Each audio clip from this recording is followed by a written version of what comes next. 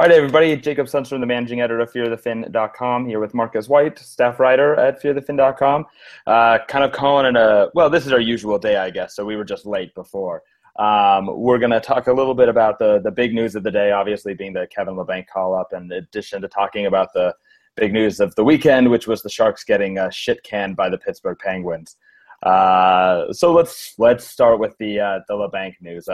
I wrote something. Well, I wrote it last night. Went up this morning about whether or not it was the right move for the Sharks to call up Labanc, and apparently the Sharks thought yes, that it was time. Time to call him up. But my reasoning in the article was basically that if they're not going to play Matt Nieto, then yes, they should call up Kevin Labanc. And I think that this probably tells us a lot about what they think of Matt Nieto at this point. Spoiler alert, not a whole lot. So I think that now Labanc joins the team. The team goes on a 6-game road trip. I assume that he's going to play because otherwise there's no reason to call him up. And that would be much more reckless and stupid than calling up Ryan Carpenter to sit in the press box, of course. And I think that's why we saw Ryan Carpenter before and we're seeing Kevin Labanc now. So I guess let's start with what's your initial reaction to the news of the call-up. I assume surprised. I was definitely a little surprised. Yeah, I think reading between the lines of what DeBoer said to us yesterday at the Sharks' last practice before they went on the road trip, I think I had an inclination that it was going to be Labanc. I just didn't think they'd actually do it. He talked about, it's about merit. He spoke very highly of how Labanc played. He was also asked about Labanc as opposed to other players. But, the way they talked about how they determined players are going to get called up, reading between the lines, it seemed like Labanc was the choice. You really can't argue, I think, with him getting this chance. He's got 10 points in 6 games. I think he leads all rookies in the AHL in points per game. Among players that have played at least 4 games, he's tied for second in points per game with Nikolai Goldobin. For people who have followed the Barracuda a little more closely, and some of the other writers have talked to, they say that Labanc's been legit. He's been the real deal so far. I also don't think they make this, like you alluded to, Jake, they don't make this move unless he's going to play. I don't think they call him up unless he's going to, play and get a chance in that lineup. It might not be tomorrow against Washington because, they're traveling. They haven't had a practice yet. They might wait to get him, practicing with his teammates. But, he did see some time with Chris Tierney and Melker Karlsson, from what I recall in the preseason, and he could probably slide back with that with Tierney. I'm sure. I think we could talk about where we see him fitting into the lineup. I don't think they're going to call him up to play him, maybe 10 minutes a night. I think they'll give him a pretty regular chance. They might not put him right on the second unit power play, but I think. I don't think they make this move for what they've talked about. And, DeBoer's emphasized that they don't have to rush anybody. They're not in a position where they need to, bring guys along because they have capable NHL players. Taking into account everything they've said to this point, they don't make this move unless he's going to play. Now, having said that, I still would not be surprised if he doesn't play a whole lot on this road trip, especially if, the Sharks catch fire with their NHL light options ahead of him. But, it's good news for him, and it's good news for the Sharks. It's really exciting for the Sharks to have a young player like this up on the team. I can't recall, a mid-season call-up who's had as much hype as, Labanc has right now, maybe since Logan Couture. And maybe the next one closest to him, closest to Couture, would have been when Tommy Wingles was first getting call-ups to the team, as long ago as that seems. So, this is definitely exciting for the Sharks, and it's exciting for Kevin Labanc. Now it's time to see what he can do. Where do you think he's going to slide into the lineup, if at all? Yeah, I think that they probably put him on the 4th line because I think that that's really where they see the hole in the lineup. That being said, you see this weekend practicing, kind of putting their lines in a blender yesterday, that they're not opposed to the idea, I think, of really putting him anywhere. Quite frankly, wouldn't be shocked to see him play with the Joes. I wouldn't be shocked to see him play with Couture. Nothing would surprise me really at this point. And I wouldn't necessarily be opposed to putting him anywhere, because I think that the fact that he's a gifted scorer kind of makes him a good fit for really either of those top two lines because you're playing with a good center, and I think that's going to be something that's going to be important. I wouldn't hate to see Labanc and Donskoy and Couture play together and then put Bodker on the top line. I wouldn't hate to see Labanc on the top line with the Joes. And I think it would be fine, at least at first, to put him on the fourth line with Tierney and Carlson, because I honestly don't really feel like that's a fourth line by traditional, standards. I think that's a fourth line that, has guys that can score. Tierney's a pretty good playmaker. Labanc is a great scorer. Carlson is a really good all-around player. And I don't think that that's a bad fourth line. I know the traditional wisdom being that we don't want to put our prospects on the fourth line and have them play 7 or 8 minutes a night. But that being said, if they play well enough, they're not going to just play 7 or 8 minutes a night, Right. And DeBoer's not afraid to do that, to roll all four lines. That's what they want to do. They just haven't had the fourth line that have been good enough, at least in their opinion, to actually make that happen. So I think I think it's going to be interesting to see where he ends up. I think he'll start on the fourth line. Where he finishes, and by finishes I mean where he's at in 5-10 games. That's maybe a whole different thing. To me, the most interesting thing about this is what it's going to do to the rest of the roster, quite frankly, because while, I already said this is not great news for Matt Nieto, it's not good news for Tommy Wingels either.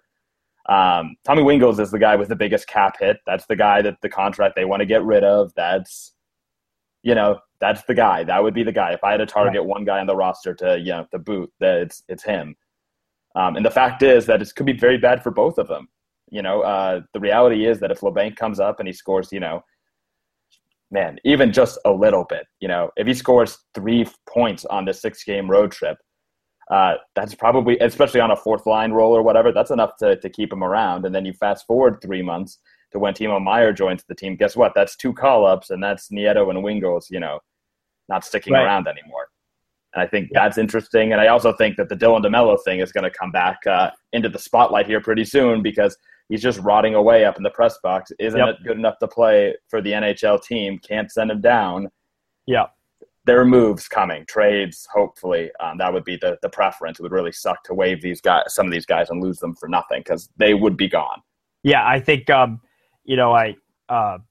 looking right now at Natural Stat Trick. His most common line mate during the preseason, played 22 minutes with him, was Chris Tierney among forwards. He did play a little over 10 minutes with Tomas Hertl. So, maybe that third line is a spot and you slide some guys up. I think, the exciting thing is that it gives the Sharks a lot more flexibility. And DeBoer talked about that yesterday, how they can afford to move guys around the lineup because they have a lot of interchangeable parts and guys that can play up and down the lineup. He talked about Bodker being a guy that they're just as comfortable slotting him on the third line as they are on the top line. So I think, it's going to be interesting to see how DeBoer uses, his young players. And I think he's shown, I think DeBoer got a little bit of a bad rap for the Adam Larson situation in New Jersey. But I think DeBoer's shown in this year in San Jose that if a young player gains his trust, they will play. Jonas Donskoy gained his trust, and Jonas Donskoy played. Jonas Donskoy was older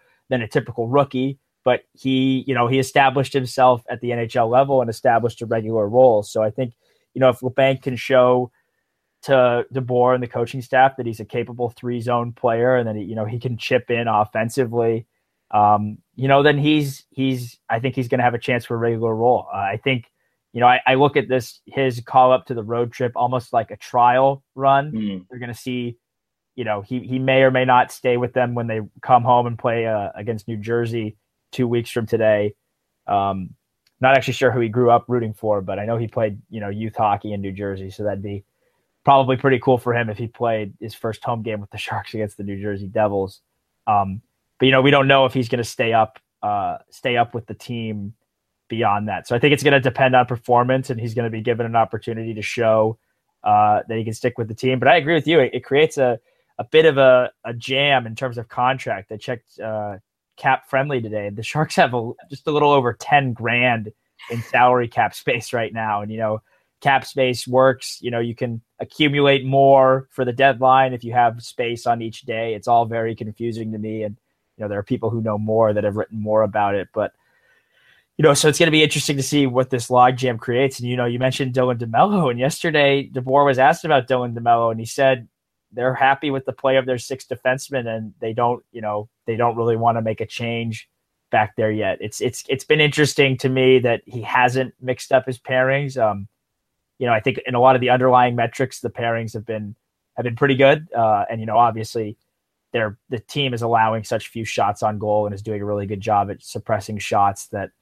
I think that's probably why, you told me that yesterday off air, that's probably a big reason why they're staying together. So I wonder what it's going to take for Dylan DeMello to get into the lineup, because, it's getting to the point where, he's probably got to play, some games here pretty quickly. And, I would have thought he would have had a chance to get into this lineup even as a 7th defenseman, but now, with them carrying 2 extra forwards, and if they scratched a forward and carried a 7th defenseman, you'd have 3 forwards in the press box. I don't really recall DeBoer doing that last year, and I now really can't see that happening with Kevin Labanc called up. So it's going to be really interesting to see what happens, because I agree with you. If he plays well enough, it's gonna force their hand and force them to make some maybe a little uncomfortable roster decisions.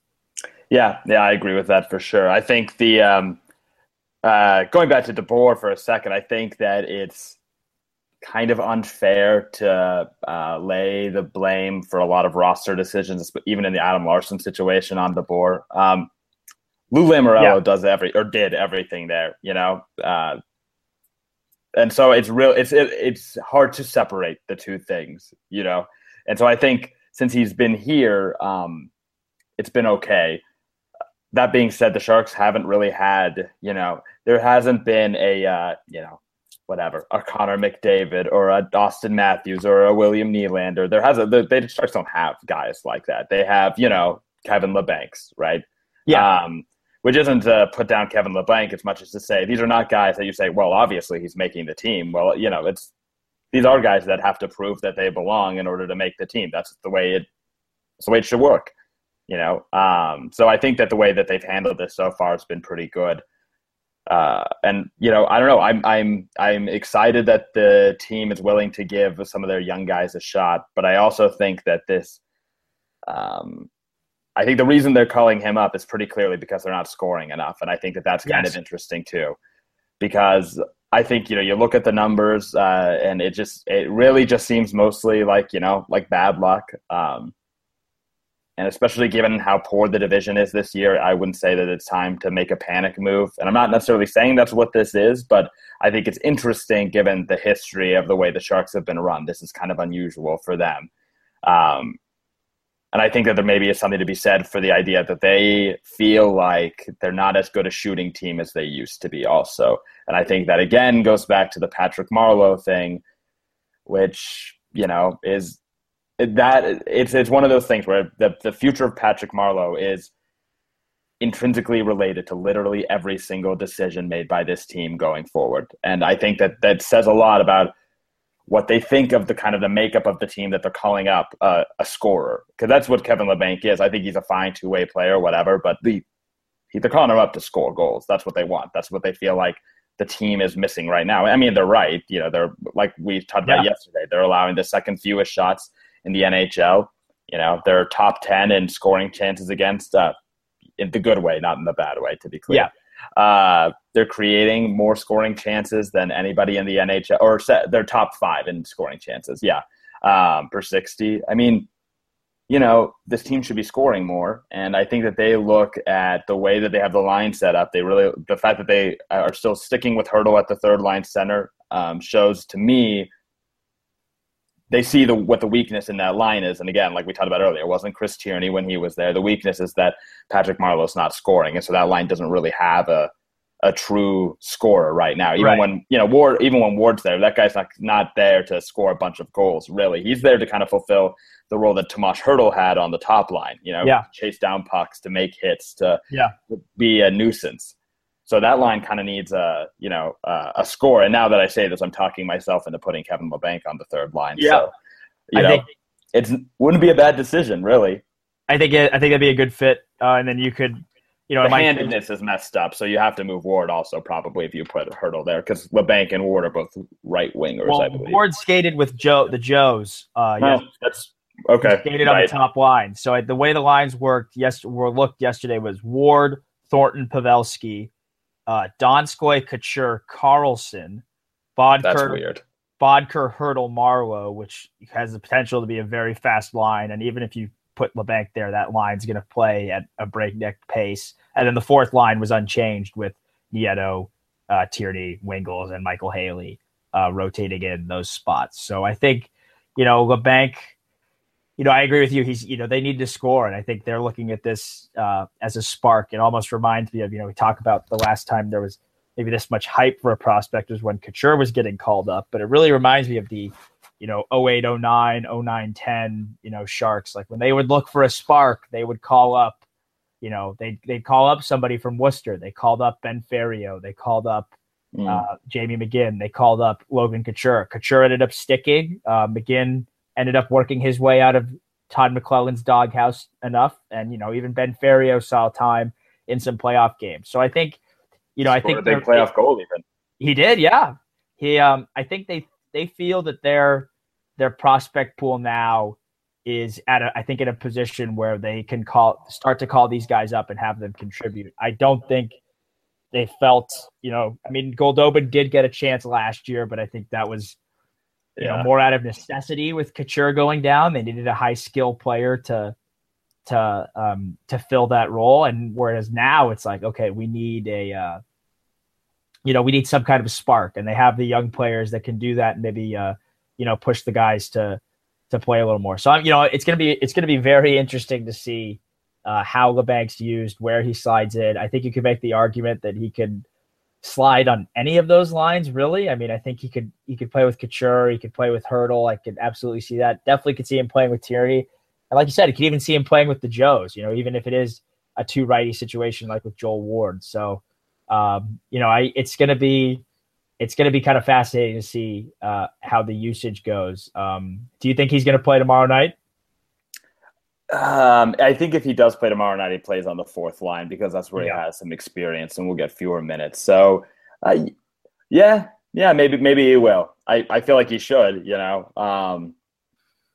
I don't think that he needs more than a morning skate to get reintegrated into the way the fourth line is working. Or if he does, then maybe, they should have made this move 2 days ago. Right.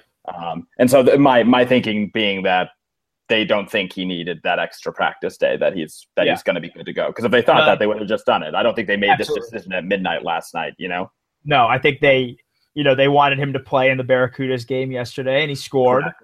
And they wanted him to get that game experience. So that game experience is more valuable than skating with the Sharks yesterday, in my opinion. Absolutely. I mean, the Sharks yesterday, a lot of their work was, neutral zone stuff they, back checking with speed and handling, speed coming into their defensive zone. A lot of it seemed to stem, from that Penguins game. So, it's going to be, I agree with you. I think he'll probably slide in on that fourth line tomorrow. My question is, does Nieto play or does Wingels play? Because Wingels was a late scratch against the Penguins. I'm not sure if it was injury related. I didn't see anything that either confirmed or denied that. But Nieto played and so did Haley. Does he go in over Wingels or does he go in over Nieto? Or I don't think he's going to play Michael Haley and Kevin Labanc together on the fourth line. If he does play Michael Haley and Kevin Labanc, I think you see Nieto and wait, I probably did the math wrong. No, probably Nieto come out, Wingels stays on the fourth line, and then Labanc comes in maybe for Melker Karlsson. Although I don't think Karlsson's poorly enough to get scratched lately. Yeah. I mean, I think he's been really good lately. Yeah, and I think that DeBoer likes Karlsson a lot too. You'll note that he hasn't been talked about a whole lot, which is usually a good sign. I think in my ideal world, you scratch Haley and you play Nieto, Tierney, and Labanc on that fourth line. And scratch Wingels too? Yeah, absolutely. But to me, that's a no-brainer because now you have a guy that can actually score in Labanc. Nieto's a great possession player, and Tierney's solid. He's not obviously even in this conversation. Nieto's a better player than Wingels is. And that's that. Is that what's going to happen? I don't know. I also think that fits with the handedness, right? Because Nieto would play the left, right? So, whereas Wingles would play the right, I believe. So, right? Yeah. Wingles is a right winger. Yep, he's right. Yeah. Okay. So, I don't know. That seems like the more natural thing to do because I'm not opposed to the idea of playing guys on their offside, especially more veteran dudes. But I'm certainly not going to play Kevin Labanc on his offhand in his first NHL game. That would be just foolhardy. Yeah. So if it's up to me, that's what I do. I play the Nieto, Tierney, Labanc line and see what happens. Because I really do think that if you have a guy like a Tierney that's a solid, a good fourth line center, you have a guy like Nieto who plays a good possession game, who can help you get the puck out of your zone and into the neutral zone, and then a guy like Labanc that is an elite scorer. That's a pretty good mix for really any line, and I think that's a good mix for a fourth line, especially. Yeah, I think that's got the opportunity to score some goals. Especially because I don't think the Capitals' fourth line is anything to get excited about. I think they play a pretty heavy fourth line, at least traditionally. I couldn't speak to this year. I haven't looked at them too closely yet. So that's what I agree. I think that's got the formula to work. He did play with Nieto too, according to Natural Stat Trick. They played a little over 10 minutes together in the preseason. So he's got some familiarity with those guys. Really the only other NHL forward he has, more familiarity with than Nieto is Tomas Hertl. The rest of his most common line mates that are forwards, Goldobin, Carpenter, guys that are playing with the Barracuda right now. So it's gonna be interesting to see. I think there's a good chance we'll see the kid make his NHL debut on election night, no less, in our nation's capital. Wow. Yeah. As if the night couldn't get any bigger. Yeah. So I think this is kind of exciting. I'm excited to see what they do going forward here, and then obviously I'll have some stuff up on what I think the Sharks need to do as far as a roster standpoint at some point here in the next couple of days, because that's that needs to be addressed probably pretty darn soon. I know obviously they're under the cap now, but it's so tight that they're going to want to give themselves a little bit of room here. I think it's going to all depend on how Labanc plays, because if he's not great, they'll send him back down after the road trip. No harm, no foul. But if he is very good, then you've got a crunch. And, like you said, if they waived any of Nieto, Wingles, and DeMello, especially DeMello, I think would get claimed in a heartbeat. No problem. He'd probably be able to play. I was talking with Zach, who writes for he's like a prospects writer for the Sharks. He was at the practice yesterday, Zach Devine. He's saying that, DeMello can probably play a lot of minutes for almost every other team in the division defensively other than the Sharks, because a lot of them are really struggling defensively. The only guy who wouldn't get claimed in that scenario to me is Wingles. Too much money, I think, on the deal. Way too much money. So, so I assume that if they waive him, they're still eating a bunch of that cap hit, so that's not really a great scenario either, because I don't think they could just bear – well, certainly they can't bury the entire cap hit. I don't know how much of it they'd be able to bury. They'd be able to bury 1.25, so I think half of his deal. I think that's the max. That's not nothing. Sorry, $925,000 is the max that they can bury. Okay, so the rest would still be on their cap. Two and a quarter, 2.5. Yeah, he's 5. Yeah, that's – Jesus God. Overpaying fourth liners is an epidemic that needs to be. Well, when he signed it, he was not. He wasn't. Yeah, I know. Yeah, you're right. Role. His decline has been, probably quick and a bit of a problem for the Sharks. No kidding.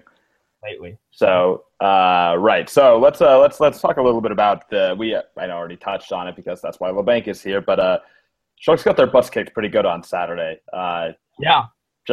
Really just got embarrassed. And that's I guess from just a hockey standpoint, it's, whatever, you're going to lose games, you're going to lose some games in embarrassing fashion. But the fact that they had already lost back-to-back games in regulation against crappy teams, they came into that game really needing a win from a PR morale standpoint, and they got literally the opposite of what they were looking for. What did you see in that game that, a takeaway that's something maybe we can, learn about the Sharks from that contest?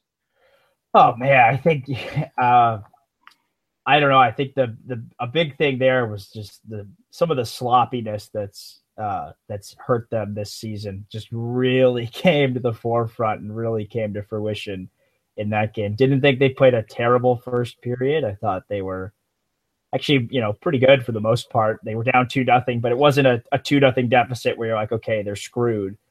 That Especially third because goal, we were down 1-0 for most of the period, and I thought they actually had a pretty good chance to get back into the game, and then they give up that second goal, and that was kind of a bummer because they thought they played well enough to be really in the game. I agree. And then I think the third goal was just a backbreaker, and that's one.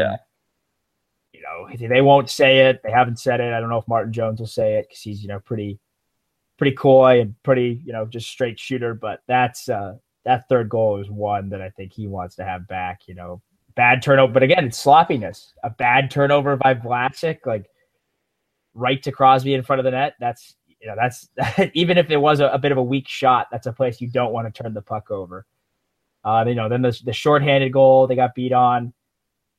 They were. I was not at the game, but watching some of the post game quotes and hearing what the players had to say. Logan Couture, as usual, very frank in his criticism about what happened, and I tend to agree with him. It seemed more not like he characterized it as effort, and I wouldn't say that they weren't trying. I don't think he's saying that either, but I think it was a lot of sloppy mistakes that he said too, and I agree with that. I don't think the Penguins. The sloppiness ended up, helping them dominate, but it didn't seem like a game where the Penguins were firing on all cylinders and they were at their best. It felt like a game where they were kind of given, opportunities. It honestly kind of felt a little bit like, some of the games that the Sharks, some of the games of the Cup final that the Sharks led in, at Game 5, they took advantage of some sloppiness from the Penguins, took a lead going into the second period. Unlike that game, it wasn't Matt Murray standing on his head. It was the Sharks continuing to be sloppy, as opposed to Martin Jones standing on his head while the Penguins really turned it on. So I think, nothing too concerning about it. It was a bad loss. I'm sure. I really don't get the sense that the opponent made it worse for them. I think they both teams really downplayed the whole, Stanley Cup rematch thing. I think it's probably because the teams see each other so infrequently, and because a lot of them, 4 of the Sharks played with Sidney Crosby over the summer. I think any animosity, so to speak, from that kind of died down, and any residual feelings died down. But I think just the nature in which they lost, and you allow 5 goals, and they're all to each of those goals are not a result of wow, they just made like a really good play. I think there are people at fault on each of them, and but that kind of stuff happens, and it's game 12 of the season, so I think it's ultimately too early to be concerned. But that's going into a road trip on a 3-game losing streak as opposed to going on a road trip having won that game 7-5. It's a big difference, and it still is early, but we're a couple weeks away from that cutoff point where teams that are in playoff positions tend to stay. So the urgency, I think, for the road trip certainly increases a bit after losing that game, because you lose tomorrow in Washington, you're under 500. Right, and I think a big thing is that Martin Jones has really just not played well this year at all. Yeah, and I try not to look too much into the way that he's playing as far as me, using my eyes, because I'm not a goalie coach, I'm not a scout, so. But I know that one of his biggest problems is that he can be a little, I don't want to say lazy, but lazy getting back to seal that post. And you saw that on that bank shot, and you see it on all of those short side goals he allows. It's because he waits too long to get over. And this is something I talked about with an actual goalie coach, Greg Malik, who you guys should follow on Twitter because he's great. He sometimes doesn't come over and seal up the post on his left side. That is a huge, huge problem for him. And that's something that Greg pointed out to me to begin with. And since then, it's like I can't not notice it every single time it happens. And, I did that post about, the Sharks needing more from Martin Jones. A lot of those goals against are coming from that little spot that is not a scoring area over to his left, over near the faceoff dot.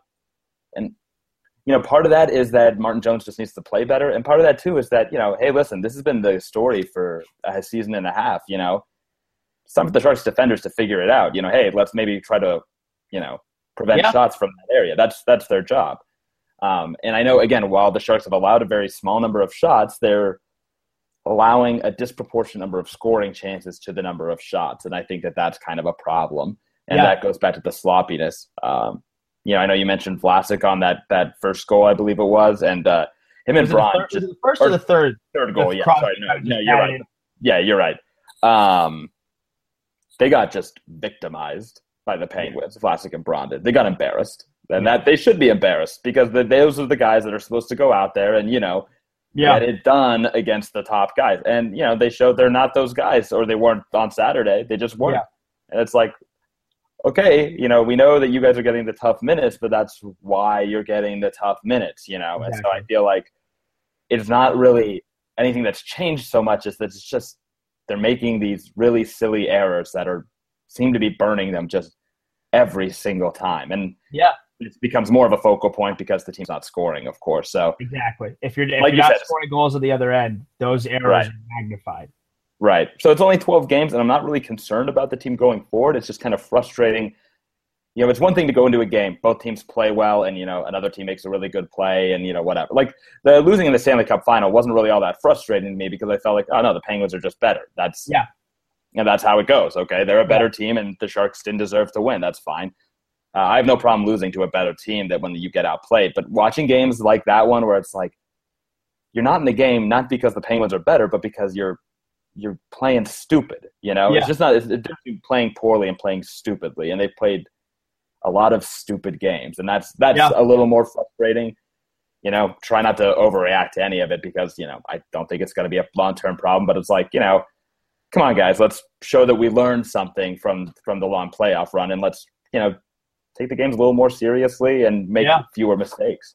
Yeah, I think that's been really other than that Detroit loss, I don't think they've truly been outplayed, like dominated and had the other team control play in any of their losses. It's been sloppiness. The Rangers game, sloppy mistakes. Third period against the Penguins, uncharacteristically sloppy.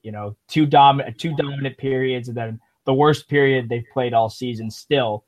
Even though they were not great in the second period on Saturday, I still think that third period against the Penguins is the worst they've played all season. Sloppy in the second period against Arizona, sloppy in the second period again against Calgary. Brent Burns talked about it after the Calgary loss. You let teams with high-end skill, and, a lot of these teams, Calgary certainly has high-end skill. Pittsburgh certainly has high-end skill. Even Arizona has a good collection of pretty skilled players. The Rangers, we're seeing that so far this year. You let teams hang around like that, and if you're not at your best defensively, you're gonna get bitten, especially if you're not scoring offensive. You're scoring in the offensive end. So I agree with you. It's definitely, I think, can be frustrating to watch from a fan's perspective. But I think the stuff you said about Jones too is interesting. Was he saying that when Jones is sliding laterally to his blocker side, he gets beaten? To his left hand side, yeah. So that's his glove side. So is that his glove? Is that his glove? Okay. Yeah. Okay. Because I noticed. You think about that. You notice that I think even goals where he's been beaten, he's been beaten 5-hole. Like that the goal Kachuk scored was to his left. That 5-hole goal was to his left. Crosby, he was sliding to his left, and then the Crosby first goal. He did not seal the post when Crosby was behind the net, and Crosby threw it in off of him, off of the gate. And yes, that's fluky. And as DeBoer put it, Sidney Crosby is the only player in the world who can score 2 goals without actually shooting the puck. So other than maybe Joe Thornton if he gets two empty net breakaways, he gets tripped. But that to me, that's an interesting point. And now that you've said it and that the goalie coach said it, that's something I kind of can't unsee either. I think that Crosby first goal is directly a result of not sealing the post. So Jones had his struggles last year, and I'm really not sure how much of it is him starting so many games because I was looking at the game log and trying to see how many, if he started a lot of games, were there a lot of bad games later on, and there were some in the middle, some at the beginning. I think he just, hasn't been at his best to start the season, and he was at his best in the postseason. So, I don't think anybody expected him to be in postseason form this early, but I think they were certainly expecting him to be league average. I don't think he hasn't been, I don't think he's been that at all. He's been worse than Peter Budaj this year. So That's fun. It's not great. That's not now. That being said, I went and looked at his rolling save percentage average. He's still in a better place now than he was last December when he really, was struggling. It's not a perfect comparison because last December the Sharks were so injury bitten that it was just a kind of a crappy team without a lot of really good players, obviously. So, but I think another thing to point out is the fact that Aaron Dell came in, relieved Jones, and also looked pretty crappy. In fairness, the whole team did. It was a bad game, and so I would not make any big conclusions from that game. But it's, you'd really like to have seen Dell come in and shut them out the rest of the way, so at least now the Sharks wouldn't be able to say, they'd have a reason to play him again, going forward. And now it's kind of like, okay, right, so we're going to play Jones the next 8 games. That's great. That's fine. That's such a tough ask of Dell, too, though, especially because absolutely. The goal was so early in the second period that, he can't, if they'd gone in the intermission and said, Dell, you're starting, he can kind of get into that, get into a mindset. No, he's starting.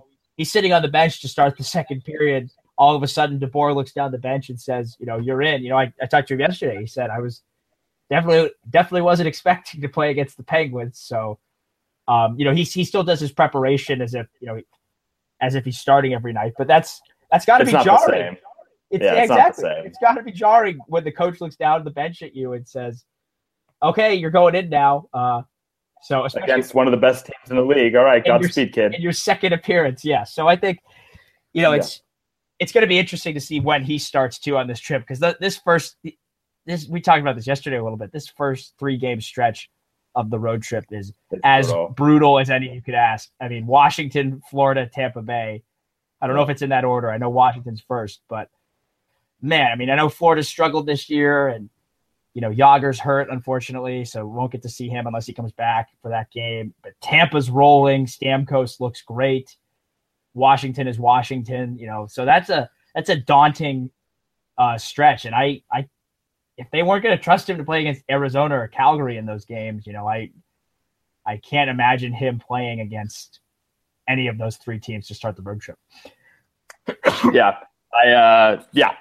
going to be a scary road trip. It's not going to be a whole lot of fun, to be honest, unless they really figure out the whole scoring thing here pretty quickly. So that being said, I mean, I really don't feel like there's a team the Sharks can play against this year that they're not, that I wouldn't pick them against. So it's not really, it's just feel a lot better if they'd beaten Arizona and Calgary. That I guess probably goes without saying. That it's like, okay, it's not great. It's not great. But the good news is that I think that this Kevin Labanc call-up is going to be good, and I think that the team is going to respond pretty well to this losing streak, because they usually do. And quite frankly, even if none of it's related, it would not surprise me at all if the Sharks shoot 20% on this stupid road trip, and everyone talks about how Kevin Labanc energized the team and they're competing now, and whatever. There's going to be a lot of correlation, causation bullshit over the next week. It would be my guess. So it'll be interesting to see what actually happens. I'm really curious to see how Labanc plays and where he ends up playing. Yeah, that's the big storyline. That's going to be. It's going to be really fun to see how he's used and see where he's used and see if he sticks beyond this road trip. He's going to have, if he impresses against, the bright news for him is if he impresses against these good teams, like it's going to be really going to stick around if he has a good road trip. If he plays well in these 3 games, in my opinion. I mean, there's no reason to send him back, at that level, because it's going to be kind of a tough decision as far as what they're going to do otherwise, but not that tough. It's not going to be that tough. It's a good problem to have for them. Absolutely. If he forces their hand and he's NHL ready right now, 10 games into his professional career, they're going to take that and any roster headache it causes at this point. So it's, we don't want to hype up Kevin Labanc too much, but if he's not the Sharks savior after these 6 games, then hope is lost, right? Is that I think that is official editorial stance? Yeah, right. That's our editorial stance. Right. Because we are the San Jose Barracuda experts more so than anyone else. Nobody else knows what they're talking about. Us.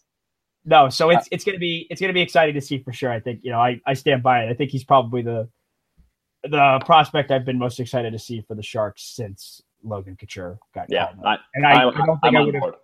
I I don't think I would have, Goldobin maybe last year I was excited to see, but this surpasses it. And I think I would not have been saying that unless he had the preseason that he did. So he's Correct. He's moved onto the radars of a lot of people, this website included. So it's going to be very exciting to see what he can do.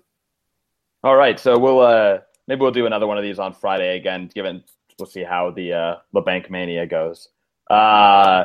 Hopefully he does play tomorrow, because I would assume there's a pretty good chance his parents will be able to show up for that game if he does. He's a Brooklyn kid, so I assume that they'll show up regardless if he plays or not. But it would be pretty cool for him to be able to get to play in front of his parents for his NHL debut. But hey, tickets to Florida, not that expensive. It's a wonderful time to be in Florida. Yep. As wonderful a time as there can be to be in Florida, I guess, would be the asterisk on the. Anyway, it's not important. I love Florida and all of our Floridian friends. All right, so that'll do it for us. So we've got a bunch of stuff on the site, and we'll have more Kevin Labanc stuff and more kind of Sharks-oriented Kevin Labanc stuff as far as how roster stuff moves around before then. So you can follow me on Twitter at Jake Sundstrom and at Fear the Fin. Marcus is at Marcus P. White. I am. He is. Oh, hey, there were a couple questions I'm supposed to answer, actually. Hold on. Let's do it. Yes, let's do it. Let's do it.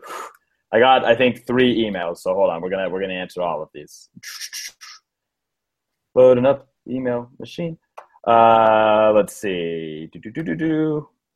Oh my God! They're mentioning goals for percentage or expected goals. Wow, this is highbrow stuff for this podcast. Okay, hang on. Let me get out my calculator. I'm ready. Okay, let's see. The first question is from Larry McCurtis. He asked about who stuck out as bad and good in the blowout. We kind of talked about that already. As far as the top defensive pairing being bad and nobody was good. I think that would be fair to say. I don't. If you lose 5-0 or whatever, I don't know if anybody can be good. Yeah, I don't. I think nobody really played that well. If they had, I don't. They wouldn't have lost 5-0. Yeah, that was a collectively bad game, I think, for sure. Right.